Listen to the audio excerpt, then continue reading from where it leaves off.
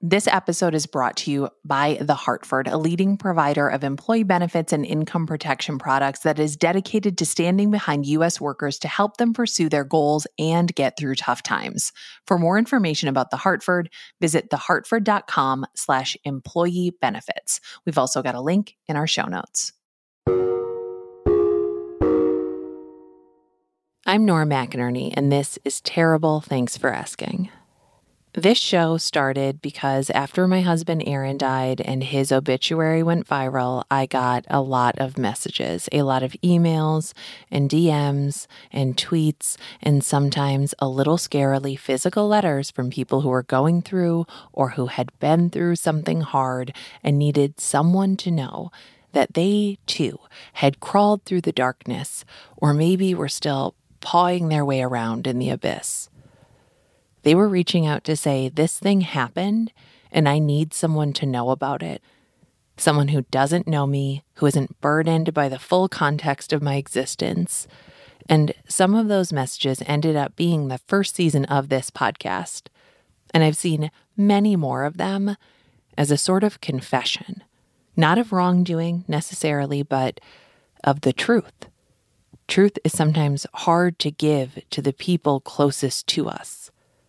We may not want their judgment, but just as often we don't want to burden them with having to feel bad for us or to worry about us. So stories, these little pieces of a person's life, end up in my inbox as a kind of offering.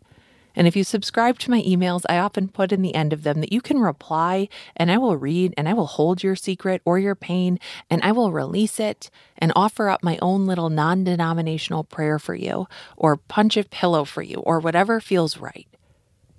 We made an episode called The Grudge Book, full of your grudges, and the feedback was so strong.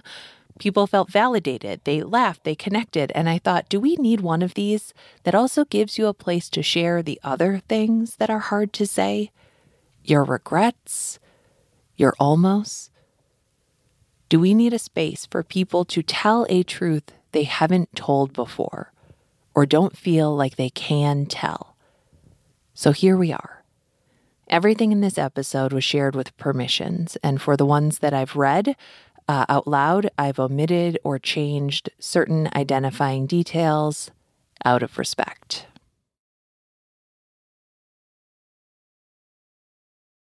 A year and a half ago, I was in an indoor rock climbing accident and had a mental lapse and forgot to clip into the auto belay and made it to the top of the route because I'm a badass. And I slipped on the last hold. I fell backwards and broke my back and my left foot. And my 2020 was off to a horrible start back in January. So it's been a little over a year and a half now, and still live with daily reminders of the accident. I live with incontinence, and so much changed because of my mistake. And it's really hard to forgive myself for that. And, you know, the life I have now is because of the mistake I made at the gym. I grew up in the evangelical Christian world. I was very deep in it. It was all I knew, and that's not an excuse so much as it's context. It's a fact. And I worked as a youth worker starting from when I was 18. Don't know why they hired me when I was a youth at the time, but I taught a lot of young students about sexuality through the view that I knew at the time, which was abstinence, purity, and heteronormity. And as someone who has now reckoned with my sexuality and the fact that I'm bisexual, I look back on the times I told students that they couldn't be themselves and that they were dirty. And, I didn't use that language, but you know what you're hearing when you're a teenager at a youth event. You know what they're saying, and you can put it nicely, you can word it however, but the core message is that there's something wrong with you. And I told a lot of young women a lot of bullshit. And I myself am working through the damage that those things have caused myself. And it's really horrifying to me that I also put this damage on others. I've been on quite the path of self-discovery lately. I'm almost 8 months sober. My sober date is January 10th of 2021.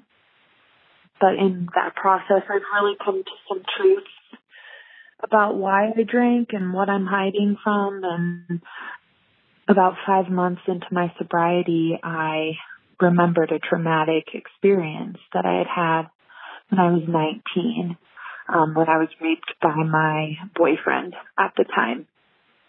And I didn't consider it rape I honestly chalked it up to a bad sexual experience. He and I broke up with him. He insisted that I call the cops and tell on him, but I just wanted to completely put it behind me and never think about it again. That was 9 years ago.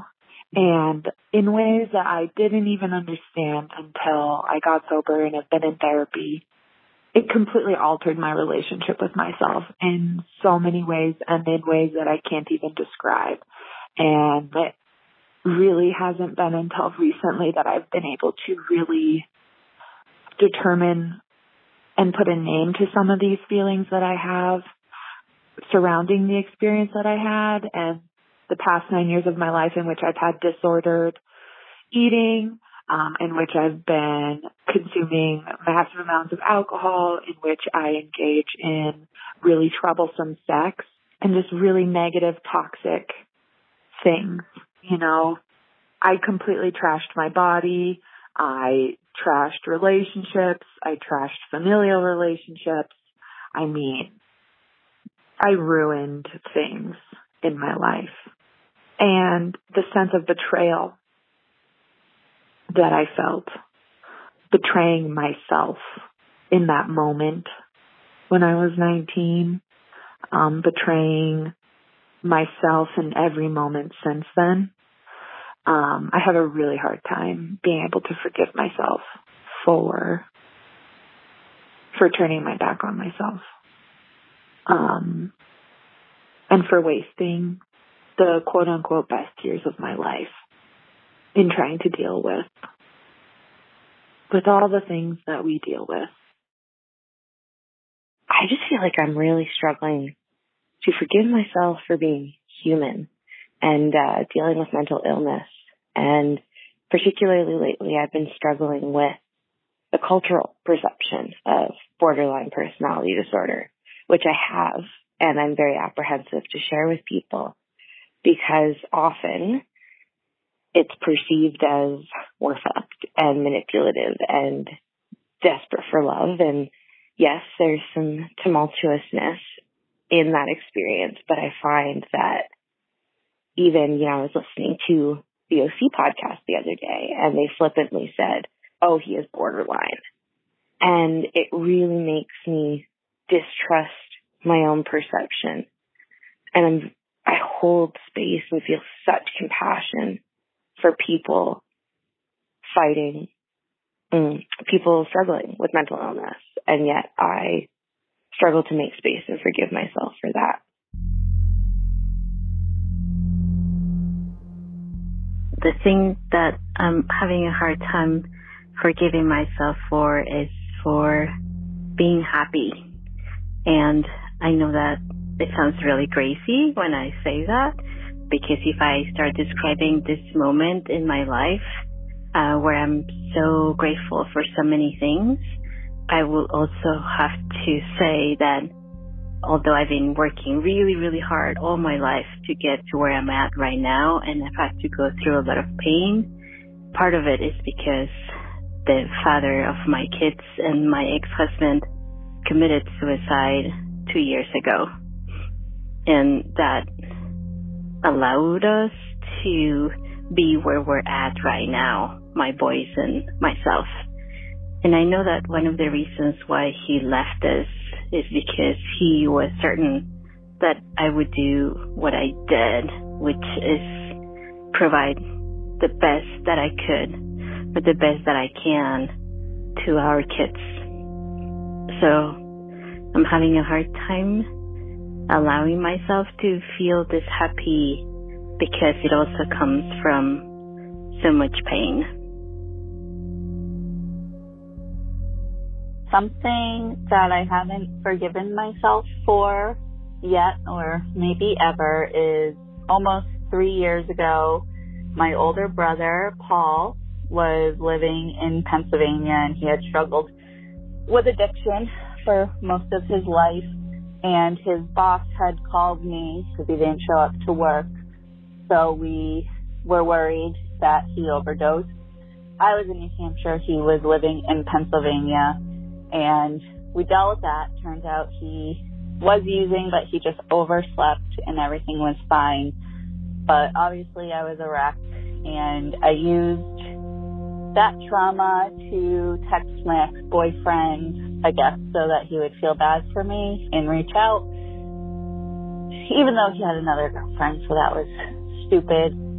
And 2 days later, my brother did overdose and die. And I think that if I didn't put that energy out in the universe, that I wasn't looking for sympathy to get my stupid ex-boyfriend back, that maybe my brother would still be alive. Obviously, it didn't work out with ex-boyfriend either, and my brother's dead, and I'm 35 and living with my parents, but I feel like it's karma that I wanted someone to feel bad for me in that moment, and that now everyone just feels bad for me. One thing that I struggle with forgiving myself for is placing my daughter for adoption nearly 24 years ago. I was not educated about adoption. In fact, I was pretty ignorant about it, and just believed kind of what I saw in the media. Fast forward to the present, where I can see how, even though I'm in reunion with her and have a relationship that I'm so grateful for, ways that have possibly impacted her life, but as well as other adoptees, such as, you know, she doesn't have access to her original birth certificate. She doesn't know her paternal side of her family. And so I'm just still find myself struggling with the choices that I made for her that I thought were the best at that time, but now struggling on how that has impacted her life. And there's some days I just don't know if I can forgive myself for doing that.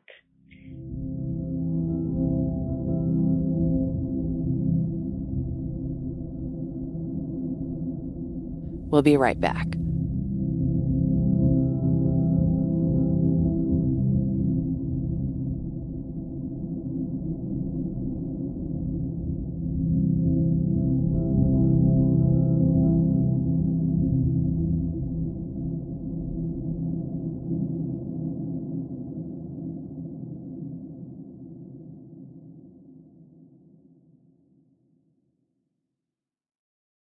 Joe Piazza, you are the host of one of my favorite podcasts, Under the Influence. What is Under the Influence?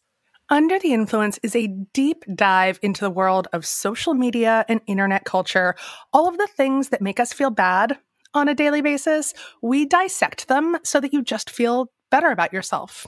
It's a look at what it's like to be a woman in the world today, just trying to make it work, which is hard. And it's harder when we have the infinite scroll of beautiful people right in our hands on the Instagram and the TikToks. And the podcast just tries to make sense of that so that we can go about our daily lives not feeling like crap.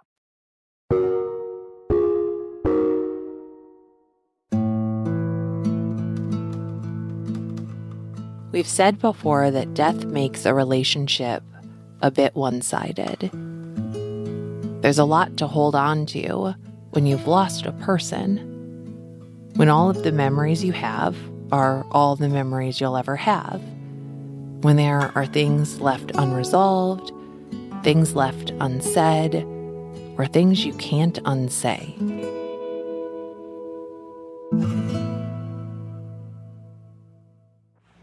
There are a few things that I can't forgive myself for, all having to do with my mom, who passed away unexpectedly when I was 24 and she was 44. Totally unexpected. When she died, she was unmarried and I was her only living child. I had called 911 when I found her. She died in the ambulance on the way to the hospital. And they asked me if I wanted to see her body. And then immediately after, they asked me and put the decision on me if I wanted her to have an autopsy. And I was so emotionally fucked from just receiving the information that my best friend had died that I said, no, an autopsy is not going to bring her back. So what good is that going to do me? And it wasn't long after that I regretted that decision.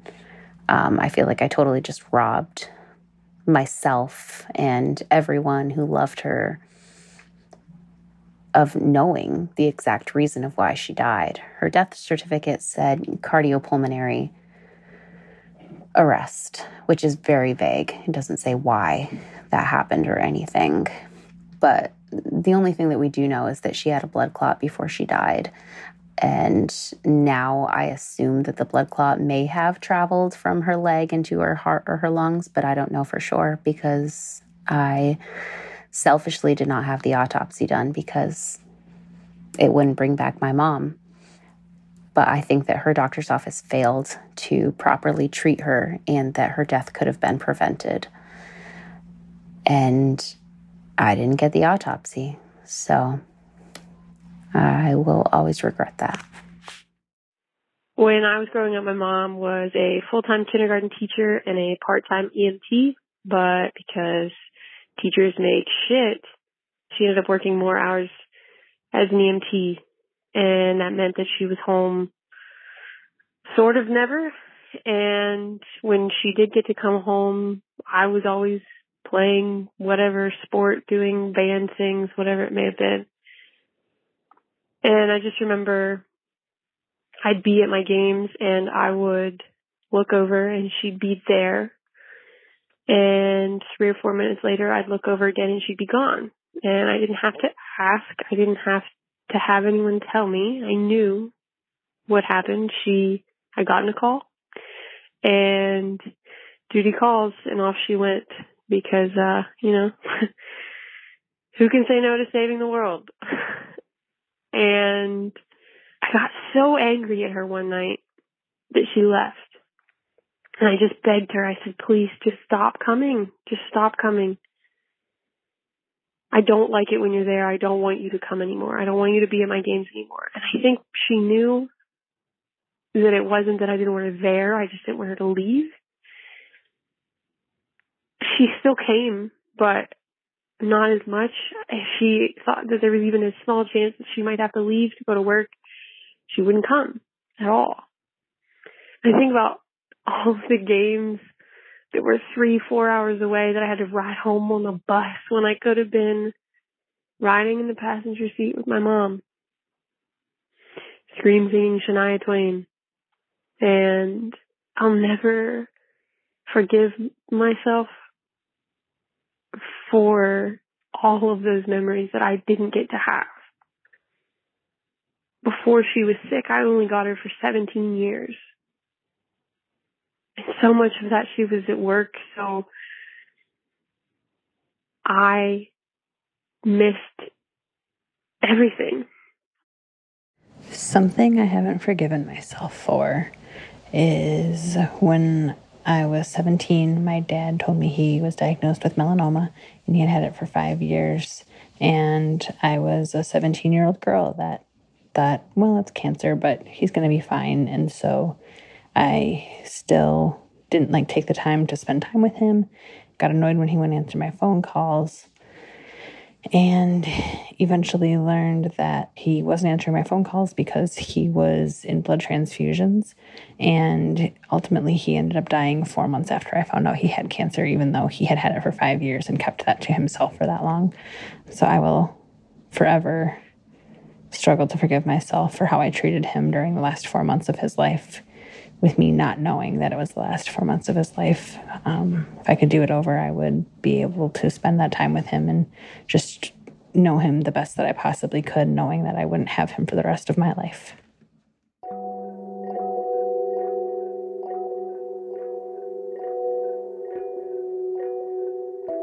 I cannot forgive myself for my dad struggled with addiction my whole life and was estranged in the last few years of his life. I had just given birth to my first child, and he was elated and asked to come see us and meet his grandchild. I said no, it was not a good time, and he died 2 months later. I can't forgive myself, and probably will never be able to forgive myself for not doing more for my son before he was diagnosed with cancer. Childhood cancer can be so tricky with the symptoms that happen, and even though I took him to the emergency room on several occasions, it was only at a very late stage that he was so sick, and I just knew that something was so wrong. But I can't forgive myself. I feel like I did what I could, and at the same time, I feel like I didn't do enough. After he was diagnosed, I had placed little Post-its around the house saying, you're not responsible. And even though everyone has told me the same, it just still feels like I was responsible and I was supposed to care for him and protect him. And I just feel like I let his disease spread in different areas of his body, and he was so sick and so frail and so little, and I just feel like I dropped the ball on him, and that's something that's very, very difficult for me to reconcile and come to terms with and forgive myself for. The only self-grudge I've never been able to shake has to do with my dad's birthday in 1994. I was 19 years old, and I was away at college in my sophomore year. I called one day to complain to my mother about something. My dad answered the phone. I talked to him for a few minutes, and then I asked for my mom. He got kind of pissy with me and said, of course. When I asked what his problem was in my most dramatic way, he said, "It's my birthday. I thought you were calling for that. But it seems like you forgot, and you only want to talk to your mom." I apologized immediately and told him how sorry I was and promised that it would never happen again. He died 1 month and 3 days later when the car he was working on rolled on top of him, killing him instantly. I've kept my promise, and I've never forgotten his birthday. I eat a piece of chocolate cake for him every single year. But I've never had the chance for him to know it, and I've never been able to forgive myself for it.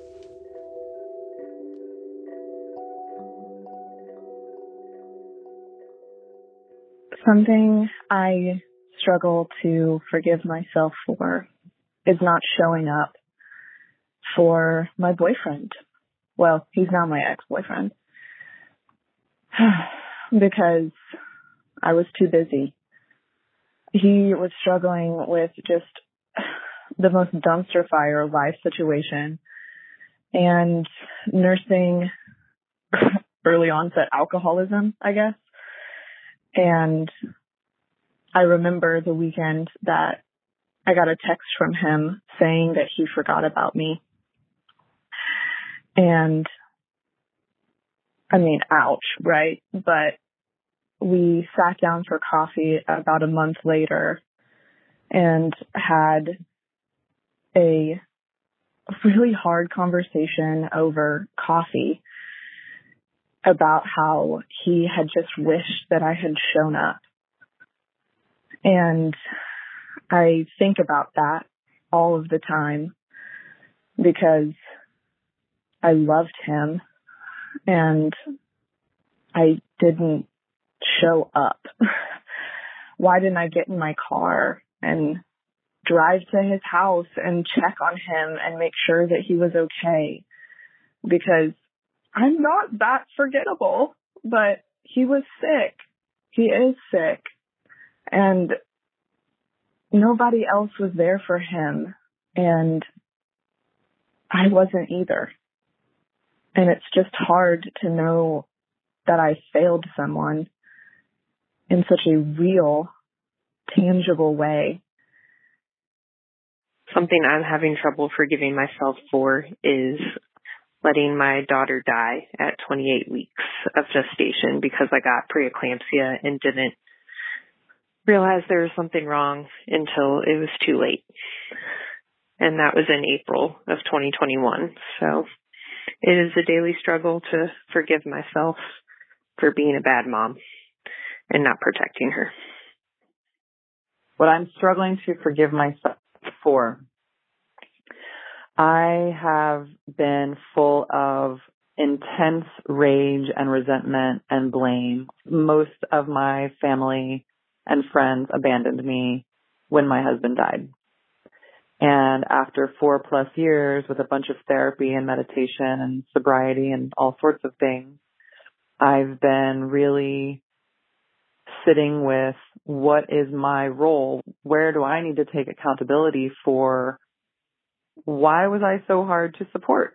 Why do I push people away the way that I do? Why do I close myself up and then get angry for people not being able to enter?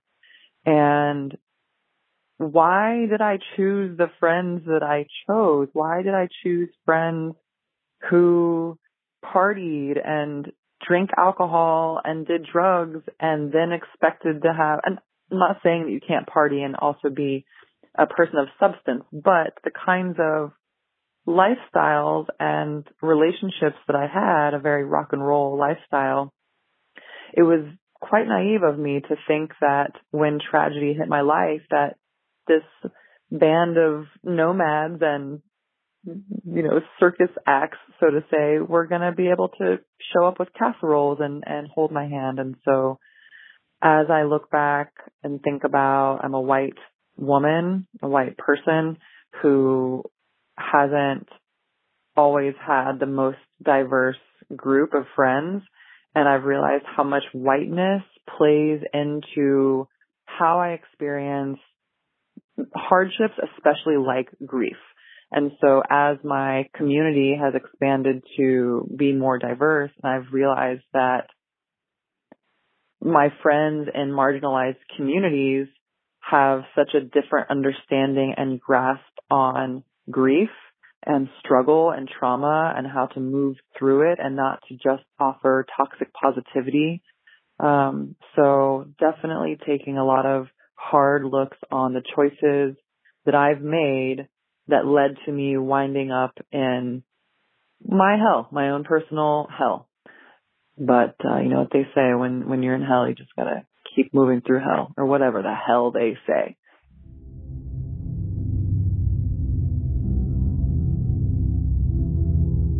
Something that I cannot forgive myself for is not having been a better friend to my childhood best friend that passed away.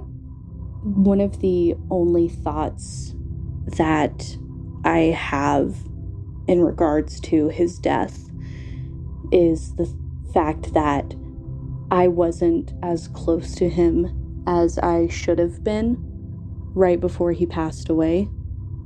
I was supposed to see him the night before, but I was annoyed or pissed off or something, and I chickened out last minute and didn't go and hang out with him. And now the only memories I really have left with him revolve kind of around our childhood in elementary school through high school. So the memories are already blurry enough. We'll be right back.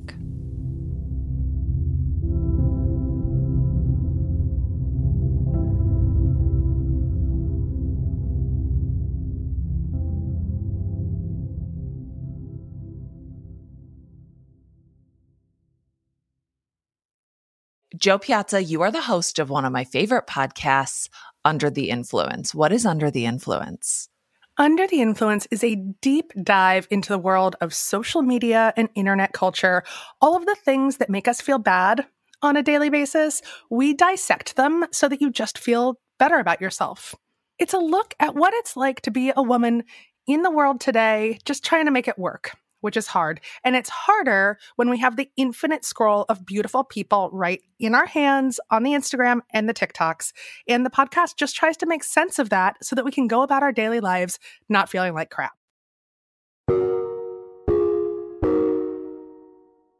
Some things are so hard to say out loud, it's better to have someone else say them for you.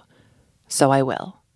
These are emails I got, shared with permission, and anonymously. I'll be 30 soon, and that means I've known my parents as divorced for longer than I knew them as married. My parents' marriage was terrible.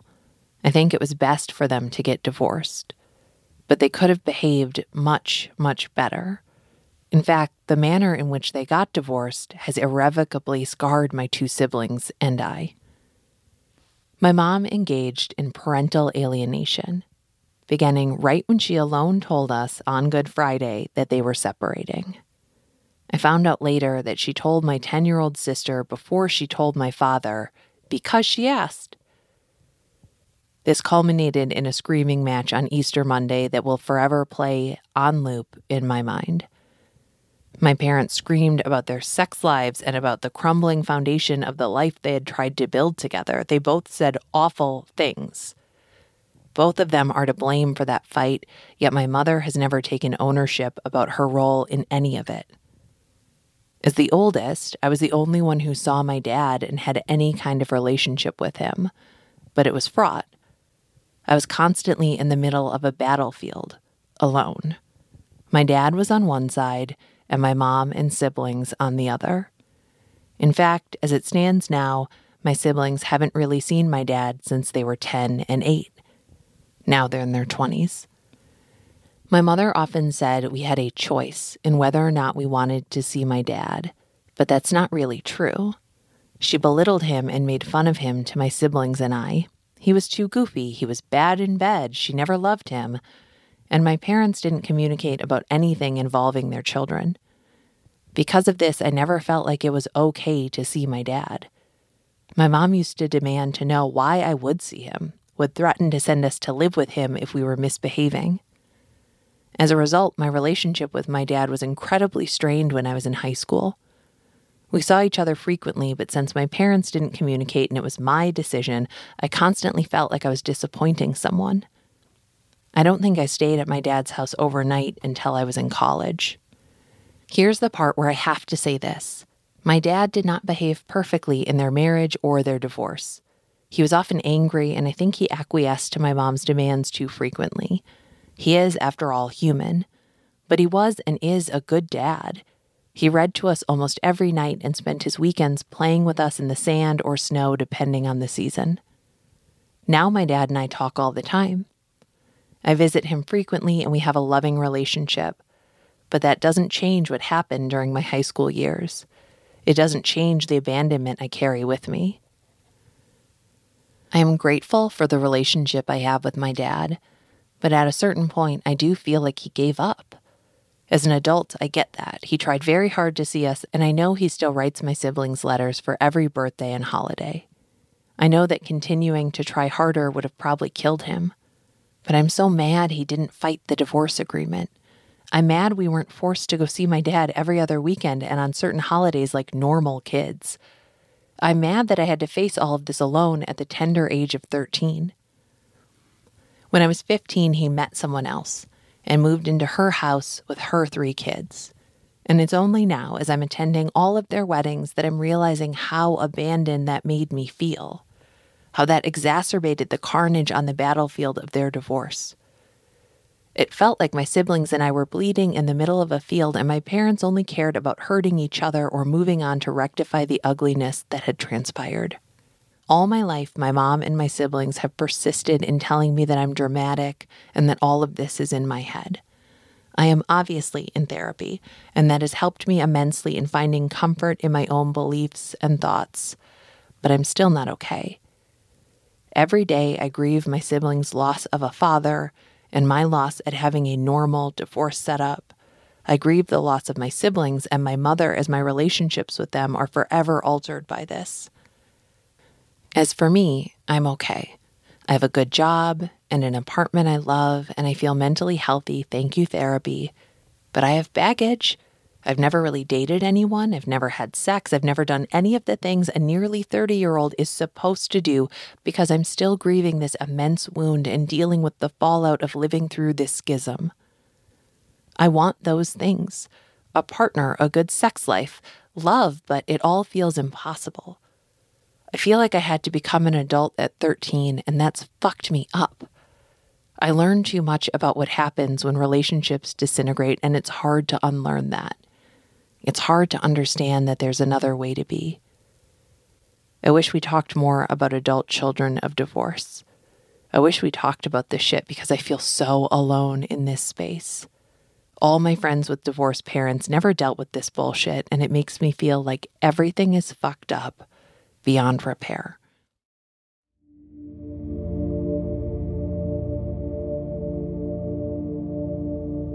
I think maybe it's partly because I'm a woman and partly because of the backlash against self-promotion on social media, but I feel awkward guilt anytime I talk about my experience with cancer. I'm a survivor, a term I'm not on excellent terms with. 2-time survivor, actually, and even typing it quietly, anonymously, here in this text box, it feels shameful, indulgent, inappropriate. It feels like my experience will be met with the same hostility and annoyance that so many vegans experience. Yeah, she's a vegan and she talks about it all the time. I'm also vegan and try really hard to bring it up as little as possible because of this perception, even though I do love being vegan. I mentioned my cancer experience recently and was asked, do you think of that experience often?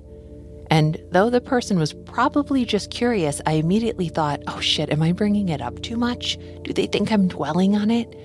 I felt panicked and totally embarrassed about the experience that, yes, does cross my mind from time to time because it was cancer, osteosarcoma, a bad kind.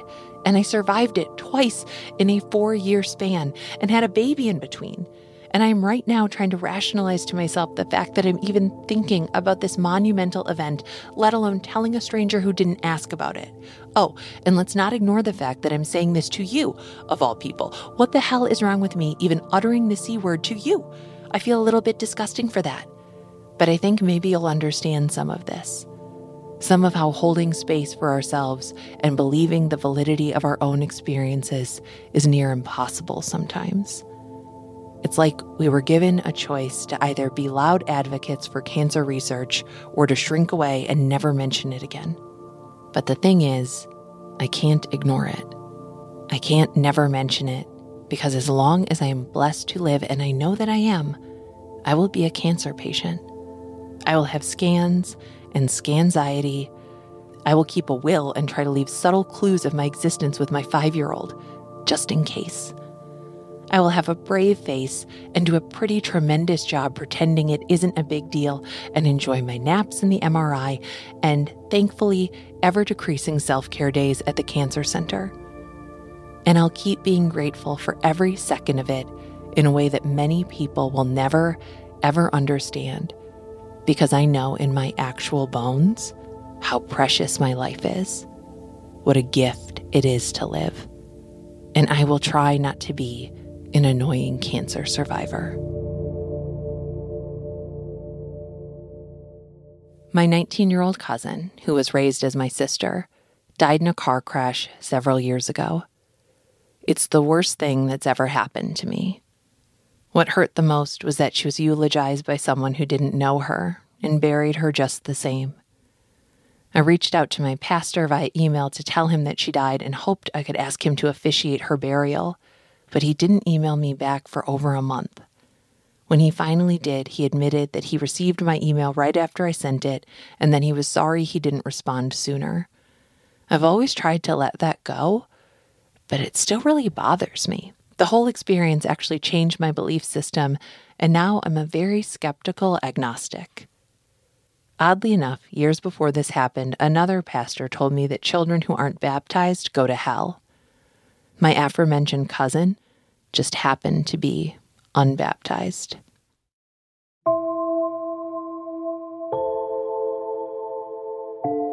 I have a difficult mom. Full stop. My therapist asked me this week what I right now want from my mom and what she could do that would make me feel less horrible about everything.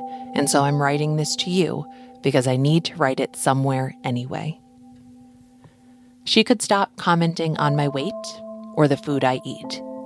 I am sized now like an average person, but I used to struggle with disordered eating and food restriction and have been unhealthily thin in the past. I have finally gotten to a place where I don't skip meals if the meal I had before was too large, or don't feel insanely guilty if I eat pasta for lunch. I weigh about 30 more pounds than I did at my smallest, but even the mild discomfort I have with being in a bigger body is nothing compared to the liberation I feel from my newfound eating habits and my view on exercise and movement. I eat what I want when I want. I eat healthy, nutritious meals, and I nourish my body with vegetables and proteins and fruits, and I no longer see exercise as a punishment or a compulsion, but something I do when my body feels good and I want to make it healthier. And her commenting, "You look thinner," or "I'm so proud of you for only taking one slice of pizza," isn't helpful. She even suggested asking my doctor for diet pills once. My mom has always been naturally skinny and has severe food aversions, skips meals often, and rarely eats full meals or nutritious foods. I know how I am choosing to treat my body is the right thing, but I wish she didn't feel the need to say anything about it at all.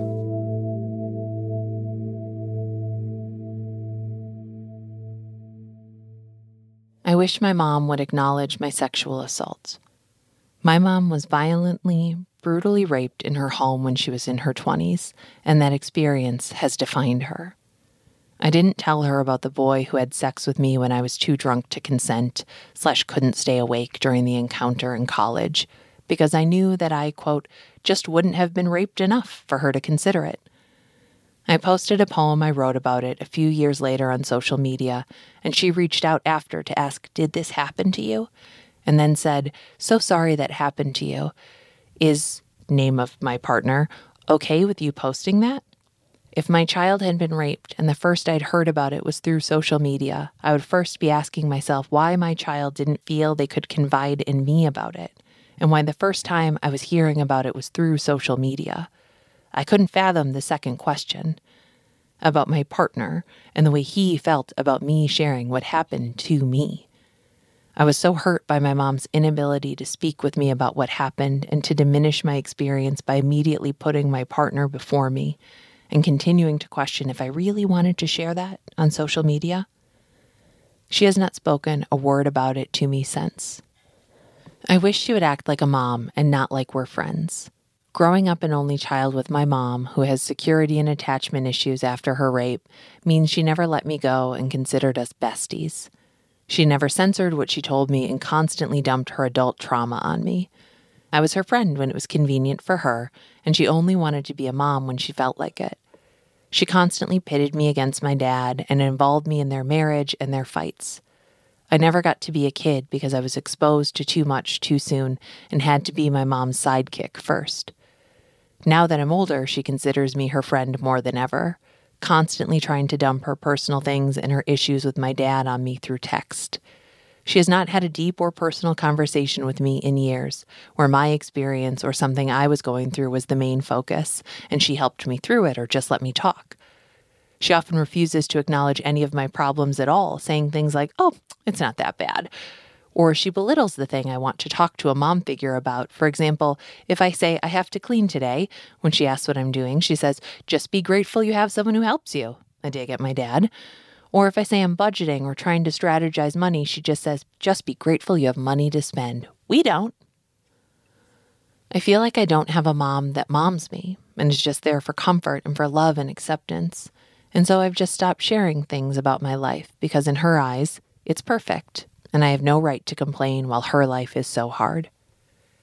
Sometimes I wish she would just not talk about herself or her problems and just be a mom so I can be a kid.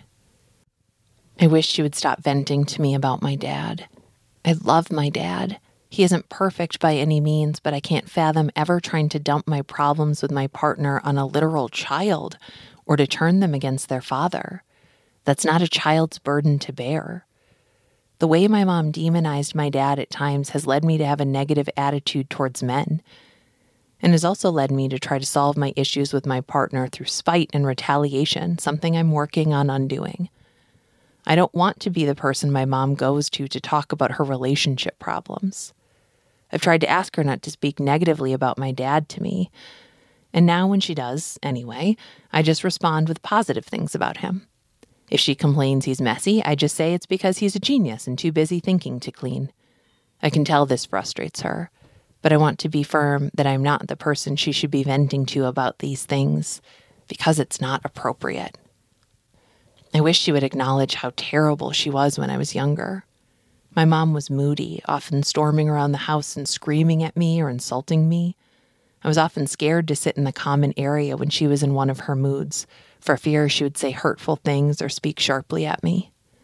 I wasn't allowed to wake her up from naps without her getting angry at me. I was afraid to ask for things like sleepovers with friends because she would get mad at me for asking, and I spent a lot of time in my room just to avoid her moods. She got especially worse after her dad died.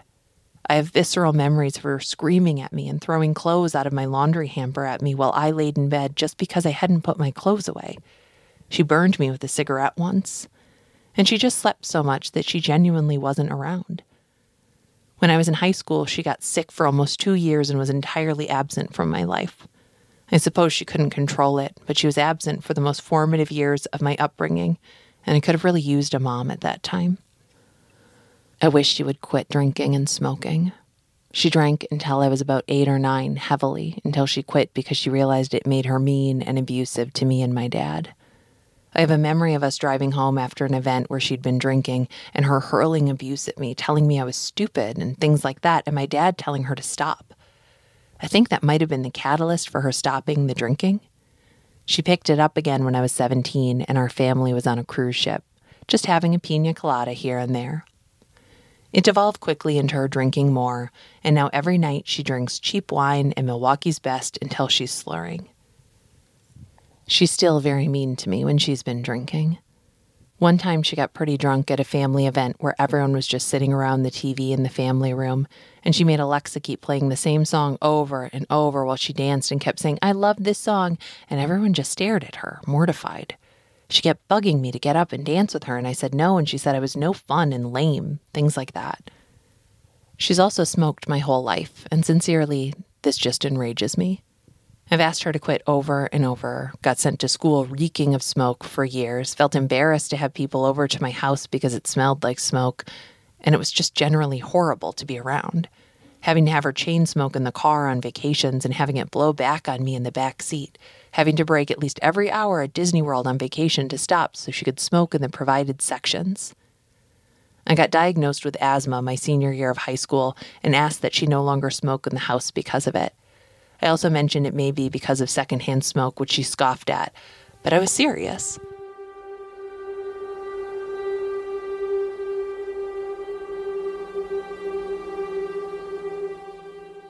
The last 15 months or so have been hard. Hard like the rest of the world that has endured a pandemic hard. Hard in even more ways than I could have ever fathomed for my strongest man I know, capable of anything husband. September 2020, we found ourselves in a hospital with him in stage 4 heart failure. Not pneumonia, like he kept saying it must be for over a month. Not COVID, like I feared. Heart Failure, as in probably won't come home, will likely die. Heart failure. But the hospital staff didn't ever say that. They talked around it. I visited in the COVID-safe visiting hours every day. He literally listened to people dying in his ward every night while simultaneously Googling the acronyms he heard the nurses say at shift turnover.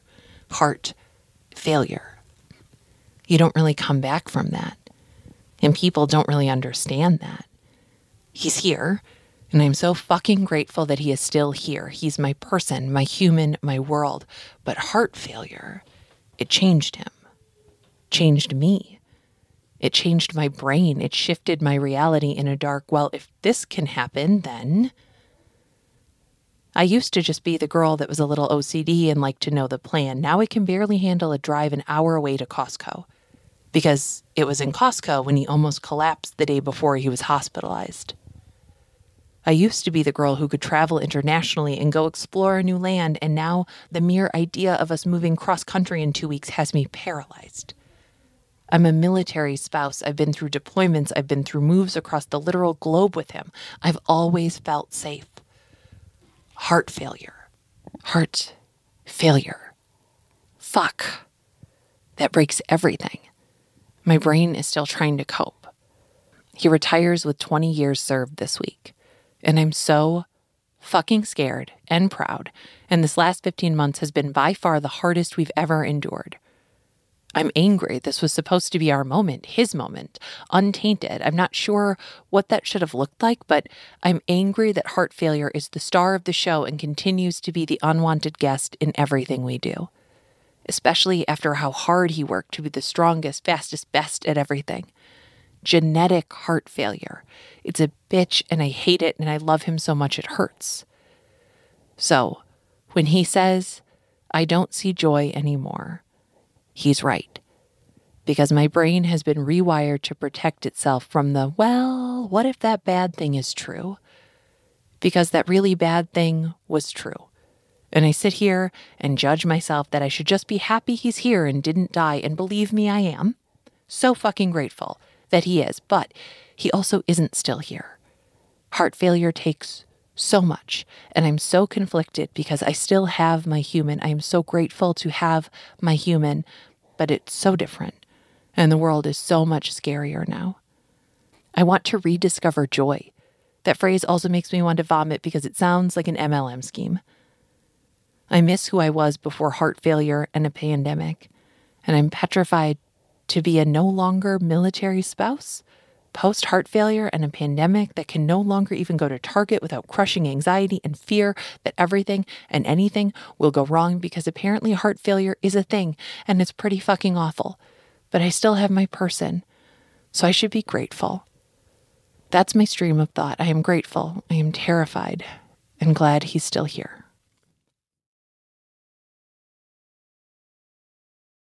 My parents died before my youngest sibling graduated high school, and I resent that the gentle, protective love I gave to guide them is now expected and abused.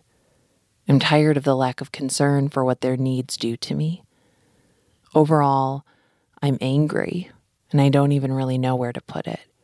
We've all suffered, we've all lost.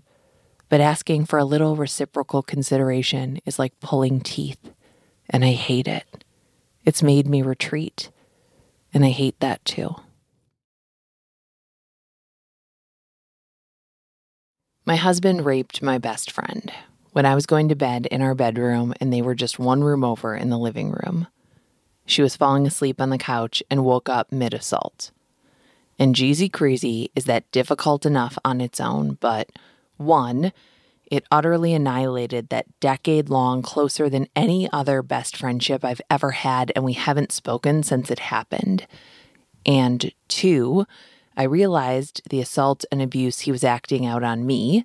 And 3, the idiot monster who committed the assault has had to deal with a divorce and moving out, but other than that, has experienced no real fallout from his actions. But most of all, I need to get out how devastating it's been to lose my best friend. We knew what the other was thinking when we'd lock eyes across the room. We've been more up close and personal with each other in ways you can't with a romantic partner. taping up my double D boobs for a backless bridesmaid dress, looking for ticks, checking out a weird as fuck oozy cyst thingy in the most inopportune of places, falling asleep in bed mid-ice cream, eating, and waking up so grossly sticky, and we could share the most shameful, embarrassing, vulnerable, intimate of secrets with each other. She was the only person I'd text about anything and everything without first thinking to myself, why would she care about this? Because I knew she cared. Because I cared. And I'm fudgin' mad. I'm so fudgin' mad that the idiot monster gets out of this basically unscathed. She didn't want to press charges and is a very private person, so the most our friends know is that I divorced him. Our mutual friends are still friends with a rapist. He could be dating someone who will never know he raped someone. I want him to have to wear a scarlet letter for the rest of time branded into his skin, a warning to anyone who glances at him, a warning of what he's capable of doing. And I'm mad because I feel abandoned. Both and. I can both recognize and respect that the assault happened to her and that her boundaries around relationships need to be prioritized over anything else. And I can recognize and respect that I'm mad because I feel abandoned by the most important person in my life during my most destructive, difficult trial of all my tribulations. And I'm mad that I can't tell her how important she is, /was to me, and how much I unconditionally, platonically, love her. And I'm mad that the swift, traumatic ending to our friendship feels more like a death than a breakup. Yet I know she's not dead to anyone else. She still lives 5 minutes away. She's a living not ghost who randomly shows up in my friend's social media posts. And I'm mad that I know she's able to find joy and laughter and good times and friendship and trust and loyalty with other people, but that she can't find those things with me, hasn't tried to, isn't interested in trying to. And I'm mad that I really truly understand and respect her choices and wishes in this situation, but that I have these not so pretty feelings that I feel like I have to stifle. And I'm mad because I know this anger comes from fear. What if we aren't friends now and she doesn't care? What if she doesn't notice the me-shaped hole in her life? What if she was just along for the ride and our friendship really never meant that much to her? I tell myself it doesn't matter if she didn't experience our friendship as deeply as I did, because overall, our friendship was really incredible and taught me so much about how to love someone else and how I want to be loved. And I truly can believe all that. But saying and believing those words don't make those questions go away. And it doesn't make the icy cold pit of fear in my stomach that I never mattered to her feel any less icy, any less painful. It's been 1.5 years since the big, bad thing happened, since I last spoke to my best friend, and I don't know how to keep going forward. Most all my other friendships feel like they're on hold. I can communicate via social and text, but I don't know how to be me when I socialize, and it's so exhausting to socialize. The bad thing accelerated my need for mental health work and progress, which means I've come to recognize the abuse I suffered in my childhood, and that means I'm currently no contact with my parents, and my sister and I have been estranged for years. After all that, it really feels like I'm alone in the world. And that feels kind of scary. When I think about not having a long-term romantic sexual relationship again, I am truly indifferent. But when I think about not having someone who knows me, and I know them, I'm terrified. And I have no idea where to start. How does a mid-30s, neurodivergent, socially anxious, counterculture empath find and cultivate a new best friendship?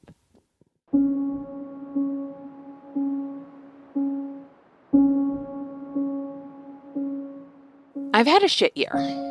I've done a lot of personal work, and I've realized how unhealthy my relationship was in the beginning and how that's carried going forward and set so many precedents. I am a reforming people pleaser. I have a hard time saying what I need, recognizing my own emotions, advocating for myself. There's a pretty big age gap between my husband and me, and I was young and dumb enough to think it was no big deal. I'm angry that I've been so complacent and haven't stood up for myself sooner. I'm angry my parents didn't help me realize this could be a much bigger deal than I was realizing. I'm mad at my partner, and I am the most mad that sometimes I feel like I've messed up my life by making a family with the wrong person.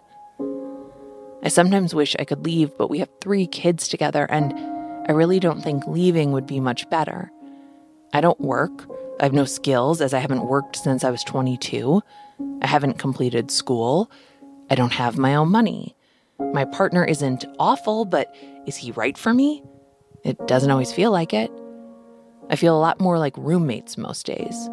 I'm so envious of couples I see who laugh, flirt, are weird together, are obviously completely themselves and totally into one another. I feel out of control of my life most of the time.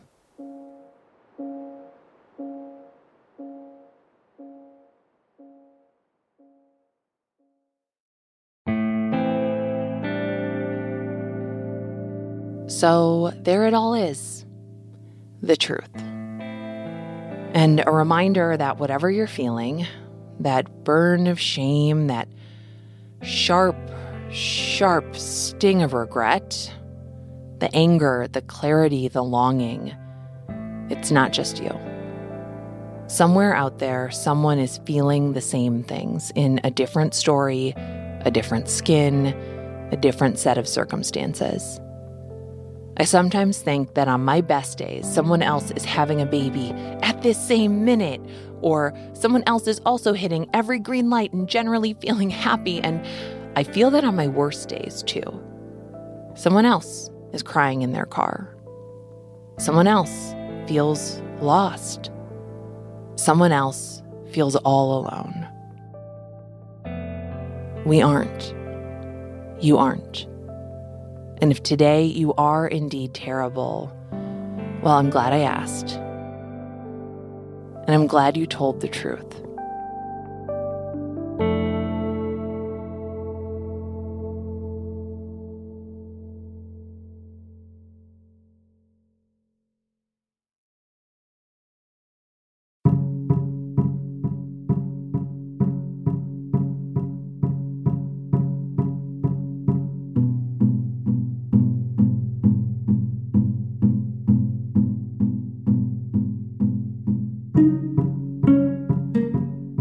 This has been Terrible. Thanks for asking.